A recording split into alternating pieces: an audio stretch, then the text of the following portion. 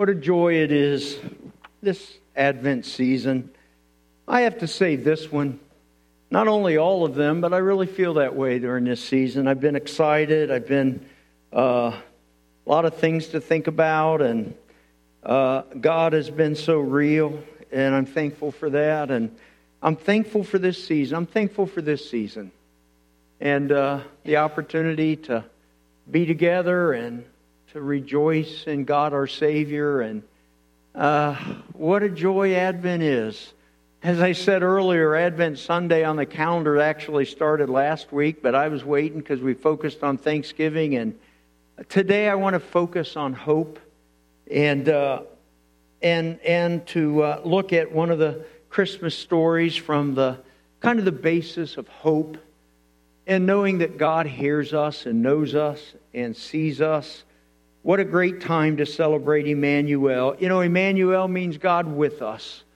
And that we know that God is with us and knowing us, knowing our circumstances, knowing our lives, and He cares so deeply about us.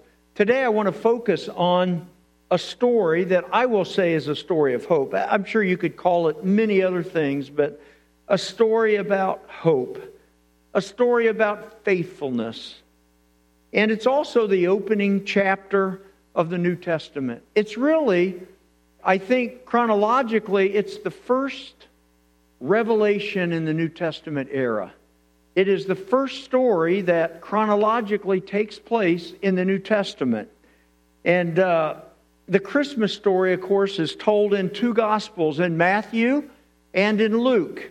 Matthew, the focus is a little bit more on Joseph and his role, and then Luke, the focus on Mary and her role and that part of the Christmas story. They're both very precious, but Luke's account is actually the opening moment as God begins to reveal Himself in the Christmas story. And so that makes it very special to me. These Christmas Sundays, Lord willing, I'm going to focus on Luke's telling of the Christmas story.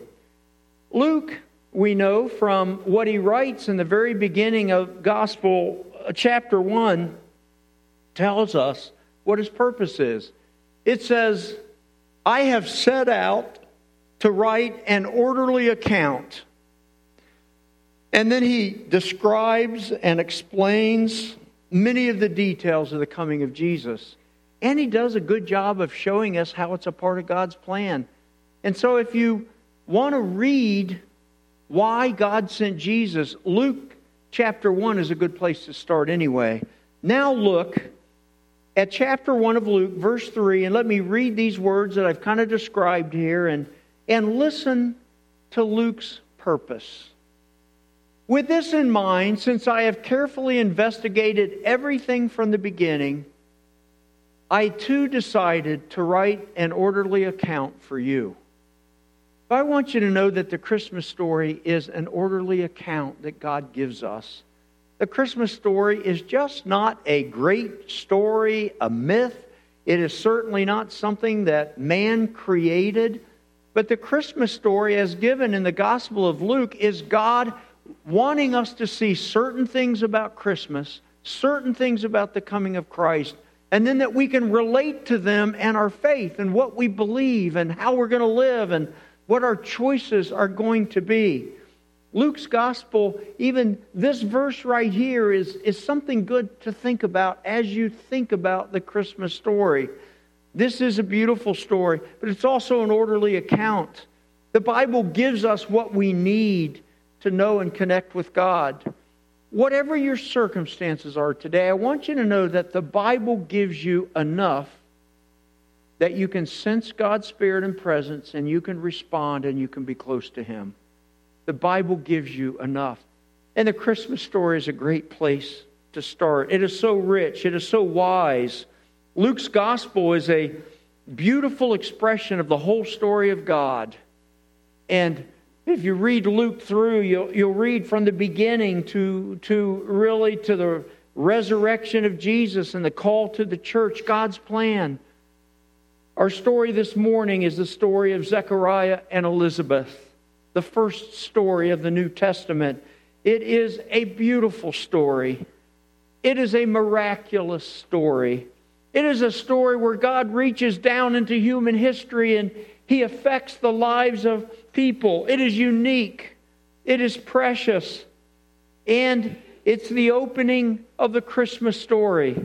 Of all the things in this story, one of the truths that struck me this week as I've been thinking about it and preparing about it is how God used this couple, this older couple, for His will and for His plan. God uses people of all different backgrounds. God has a purpose and a plan for every person. God has a purpose for every believer, and He has a place for them in the kingdom. And here we have the story of how God used this old couple in an amazing way. God does have a plan for the people of all ages, young and old. And as I read this story, it just kind of kept hitting me how, the beginning story of the New Testament is an old couple and how God used them and blessed them in such a beautiful way. This also is a story of faithfulness. Not just God's faithfulness, but also Zechariah and Elizabeth and how their faithfulness was rewarded by God. I mean, how could they predict the twists and turns of their life? And they thought that nothing would change for the good, and they already had what they were going to have, but how somehow they learned that God was in charge.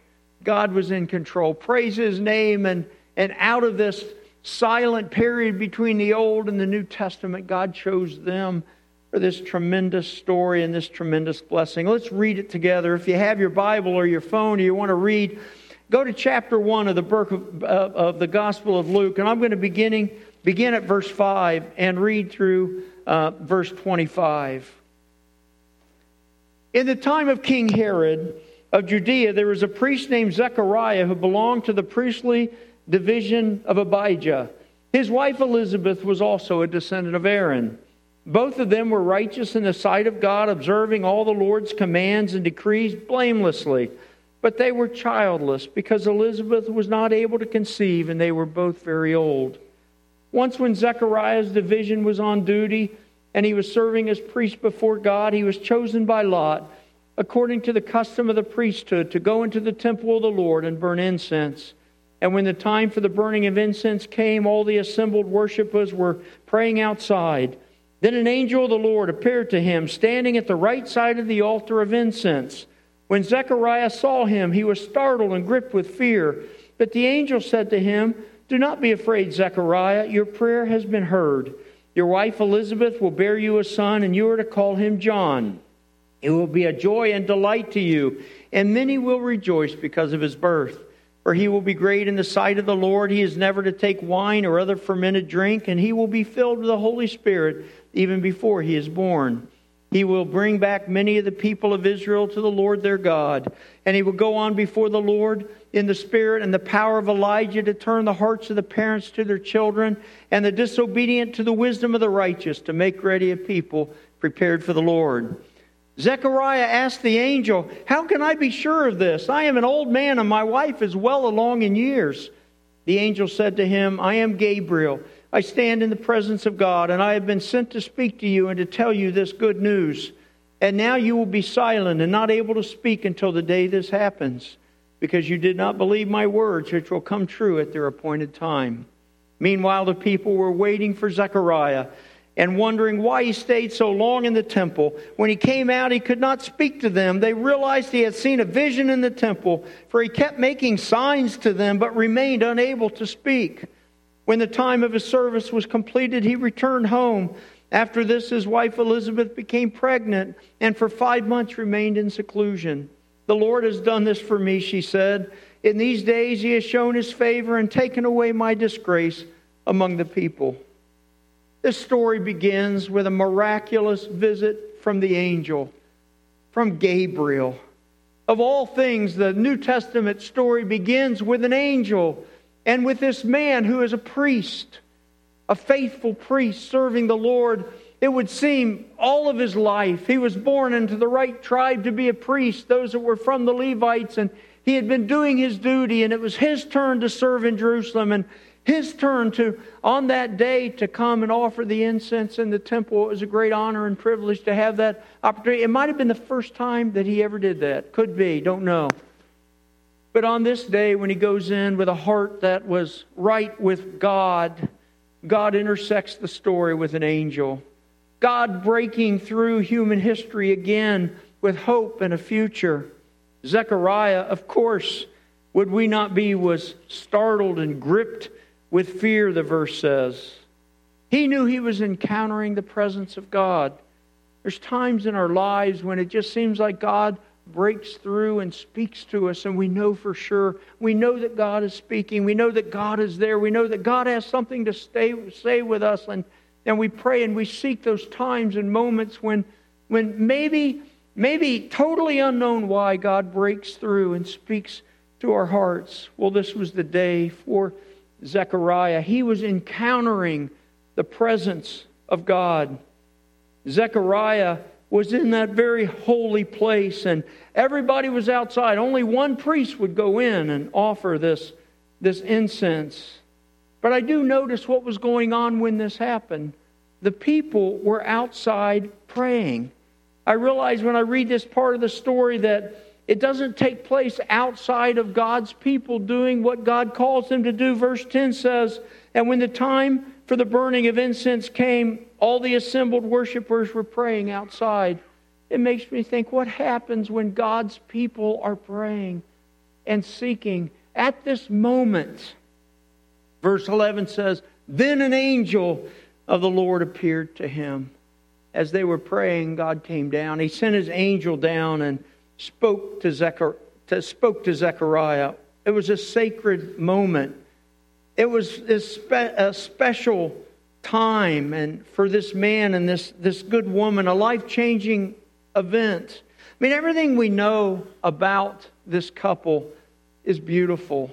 They were a precious, godly couple. As far as we know and what we can see, there wasn't anything about them that had dishonored God or wanted to, but they had lived their whole life, presumably. I mean, their whole life serving God, loving God, trying to be faithful to God. God saw all that.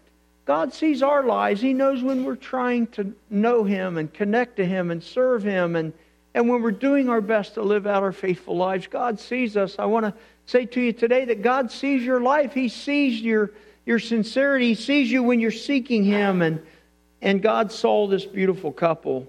They were serving Him faithfully. Another description, they were called righteous, blameless. That doesn't mean they were perfect. It doesn't mean that they never made mistakes, but it meant that their hearts were right. And God saw that, and God honored that. Interesting, too, that they're called an old couple. All the things that are describing this couple is interesting to me. The different ways that they're called old. For example, if you go over even in chapter 1, verse 36, later on with Mary, you have the angel saying that Elizabeth is old. Even Elizabeth, your relative, is going to have a child in her old age.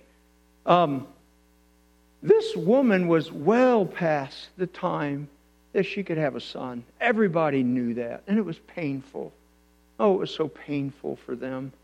But yet they served faithfully, and they kept praying, and God heard their prayers. They were an old couple, and yet they were childless. But yet they were people of faith, and they haven't given up, and they're praying. They're praying for God. They're praying to be right. They were never forgotten by God. They were never abandoned by God.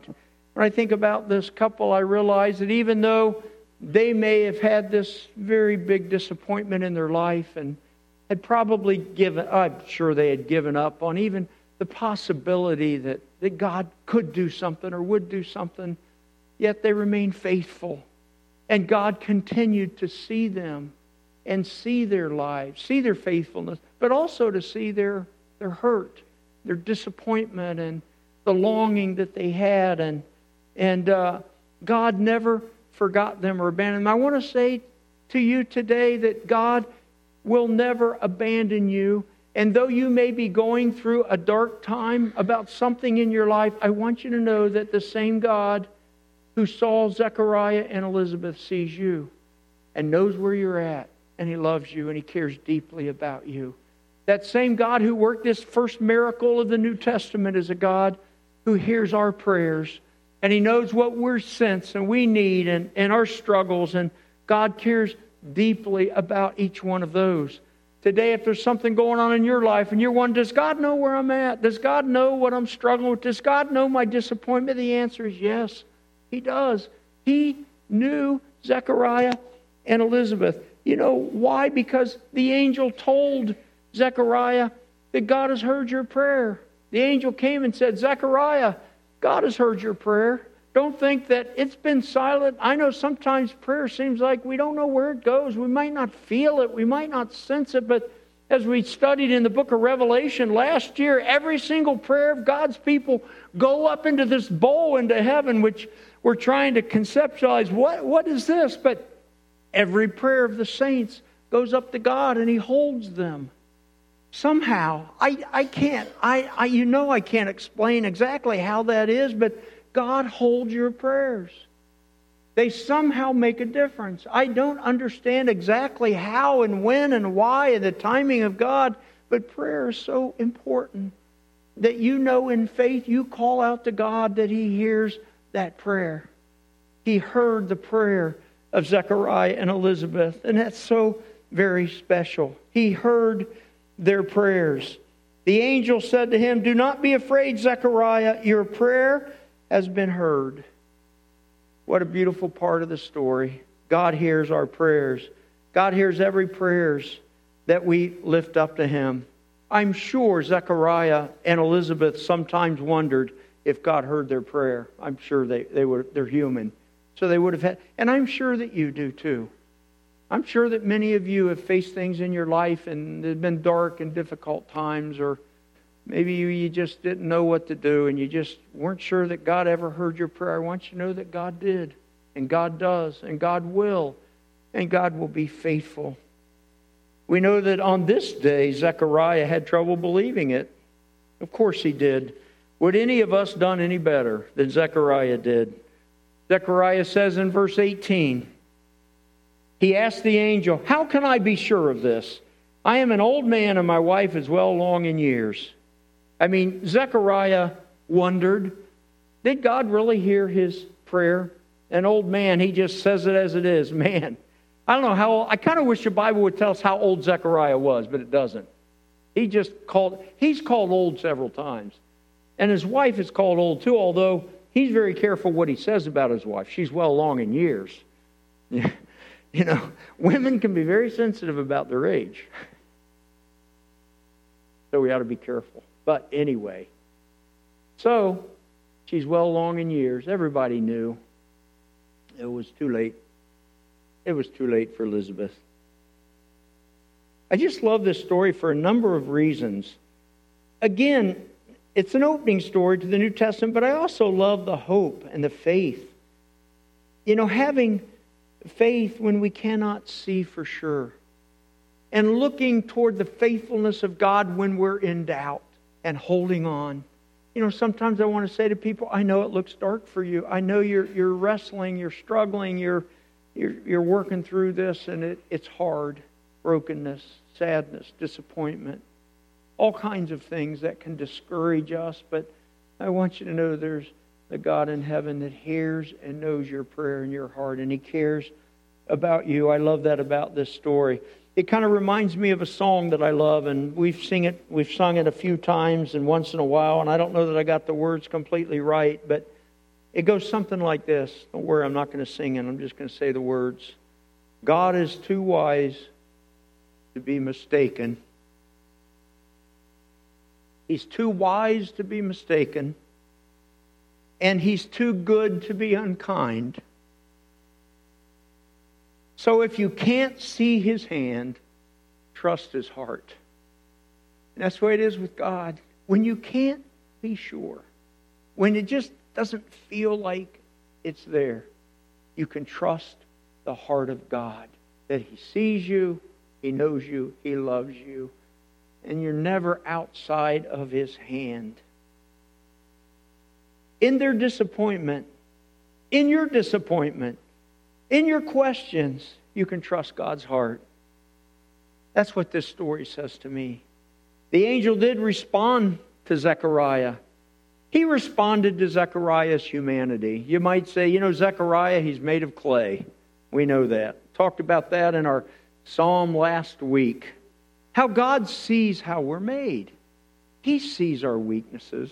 He knew what Zechariah, and so He responds to him. Verse 19, the angel said to him, I am Gabriel. First of all, the angel kind of identifies himself for Zechariah. You know what? I'm just an angel. My name's Gabriel, by the way. I'm a person. I'm an individual. I am Gabriel. So that's the first way to kind of put Zechariah back a little bit. You know what? I'm talking to an angel of God. I'm talking to someone who has a name, created by God. I stand in the presence of God, Gabriel says. I want you to know, Zechariah, that not only I'm an angel from God, but I'm with God all the time. Man, I'm right there, right by God, and I hear His heart. I hear what He does. I know who He is. And I'm bringing that personal knowledge to you, Zechariah, that God has heard your prayer. I have been sent to you to speak to you and to tell you this good news. The angel tells Zechariah, you know what? I'm an angel. This is my name. And I came from God with a message for you. So Zechariah would know. And then he decides that he's going to rebuke Zechariah. I kind of think of the irony of that. I kind of think of it with humor. Here Zechariah gets 9 months to try to explain to Elizabeth what's going on. I mean, can you imagine him getting home, at the end of his serving time and trying to explain to Elizabeth all this stuff that God has revealed to him through the angel, how incredibly mysterious and amazing and incredible that had to be between Elizabeth and Zechariah. What a neat story, a beautiful story. For 9 months, God gives Zechariah just the opportunity to silently ponder the miracle. Maybe for a great blessing for Zechariah, that he can just sense inside of his heart and his spirit the amazingness of this story and this family. It's absolutely incredible, this blessing. Until the day that little John is born, until the day that God allows Elizabeth to have this precious baby who will be the forerunner of Christ, who will be the cousin of Jesus and will go out in front of Jesus and serve Him. This truly is a precious story. It's the opening of the Christmas story.